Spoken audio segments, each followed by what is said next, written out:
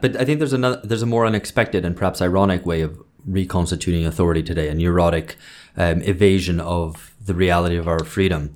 It's not natural. That isn't naturalism or fundamentalism. That isn't naturalism or fundamentalism, or maybe you'll find that you can fit it into those categories after I've said what I have to say. But I think when you have an authority, you always have that idea. I think the more intuitive, obvious one is someone will save me, right? If I fuck up, if I transgress, someone will save me.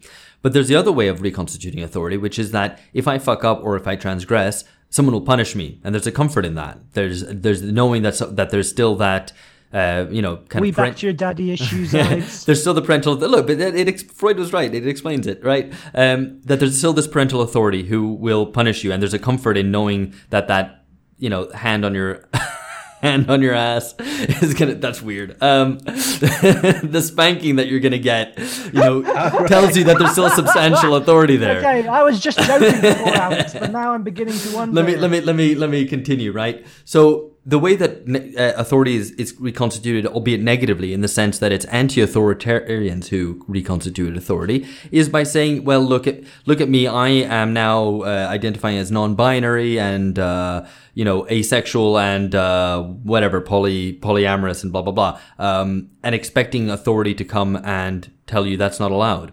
But the authority isn't there because it's just the market, and the market actually, if anything, encourages that. Go and construct an identity through your consumption. That's entirely allowed. And I think it's even more clear in contemporary liberal anti-racism and kind of whatever it is now, fourth wave feminism, which tries to reconstitute white supremacy or patriarchy as this authority so that it can combat it, or rather so that it has something to combat. It elevates it creates a notion that white supremacy is still with us in whatever, the US or the UK today, as a way of having that kind of old authority to fight against, as if there's this authority which is rooted in something other than just the market. And it's like, well, ultimately that's not there. I mean, while there might be expressions of racism and misogyny here and there, which there undoubtedly are, that doesn't mean that the source of contemporary authority in the state is patriarchy or white supremacy. It is not. Yeah. And so those liberals who trying to fight against that are in themselves hoping for the old comfort of the spanking that they'd get for transgressing against it, but it's not coming. That spanking isn't there. It strikes me, kind of just as you were talking, there is another example of the kind of appeal to external authority, and that is very visible in my own kind of field of academic expertise of humanitarian intervention. So the appeal to the international community and ultimately to the Americans to intervene. And very different to kind of a very different structure of struggle and struggle for freedom than in the past. So in the past, where you'd have kind of the classic kind of image of third world national liberation was to achieve national independence against an external oppressor. In the current condition, the model of rebellion is essentially neurotic. So conducting rebellion in order to invoke the external authority of NATO or the United Nations in order to intervene on your behalf to defend your human rights for you against the external oppressor. And so I think there clearly are then, I mean, we've already come up with kind of other examples of external authority seeking that don't fit into McGowan's naturalism and fundamentalism, and we should explore them in greater detail. Just very quickly, before we get into the next part, it just occurs to me that this is why I think the American election is potentially so important, is because if it is contested, if it does end up being messy, which doesn't look like it at the moment, given Biden's poll lead, but let's say if it does end up being messy, legally challenged, disputed, if Trump appears to be reluctant to leave the White House and there's grumbling from the deep state and the security apparatus about what they might do or might have to do and threats of disorder and whatever, what have you, I think that will shred that image of American authority as being at the core of world order. So if there is another type of external authority, the idea that the Americans are there to save us, that American authority is there to help us when we screw up, that the Americans are there to spank us, the Americans are there to provide us with Daddy money. Sam. Yeah, quite so. They're there to bomb us. Grief. or to provide us with our human rights, or to provide us with our money if we, kind of need to be bailed out. The Fed will be there, or the American army will be there.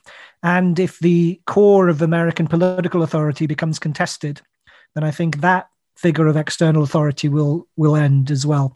And it'll be shown, the fact that we vested our authority, and it will be shown to be just another example of this neurotic search for an external authority that allows us to avoid making our own choices for ourselves. And this gets us, I guess, to what Alex was saying, which is the left, or what we were both saying. I was talking about it with relationship to third world liberation, and Alex was talking about it with relation to left forms of anti-authoritarianism of today. This quote, so let's talk about freedom and the left and how McGowan helps us to understand them. And this quote is from page 172. So here we go. If one wants freedom, one must discover what happens when there are no external authorities left to fight, when the external authorities appear as the mark of our freedom rather than as an obstacle to it. One must denounce, but one must not remain content with just denouncing. The freedom to denounce fails to see that it remains caught up in what it denounces, whereas the freedom that identifies its own limit in the external authority reaches the point of self-determination. So what does this imply for a leftist approach to politics and the state? What do you think, George? I think you've been a bit quiet. You've been a bit intimidated by Alex talking about his dad. So you tell us.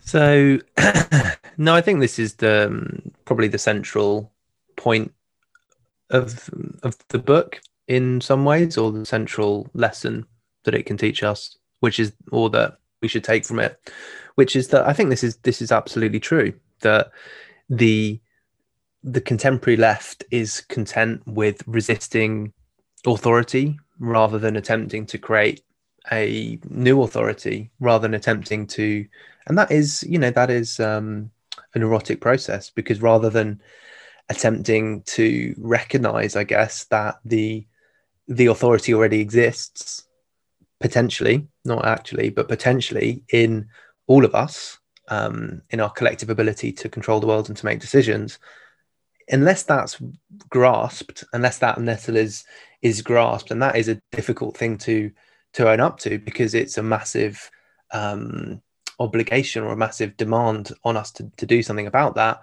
Until we get to that stage, it's going to be a continual process of looking for external authorities to resist, and that's a not a progressive, emancipatory political project.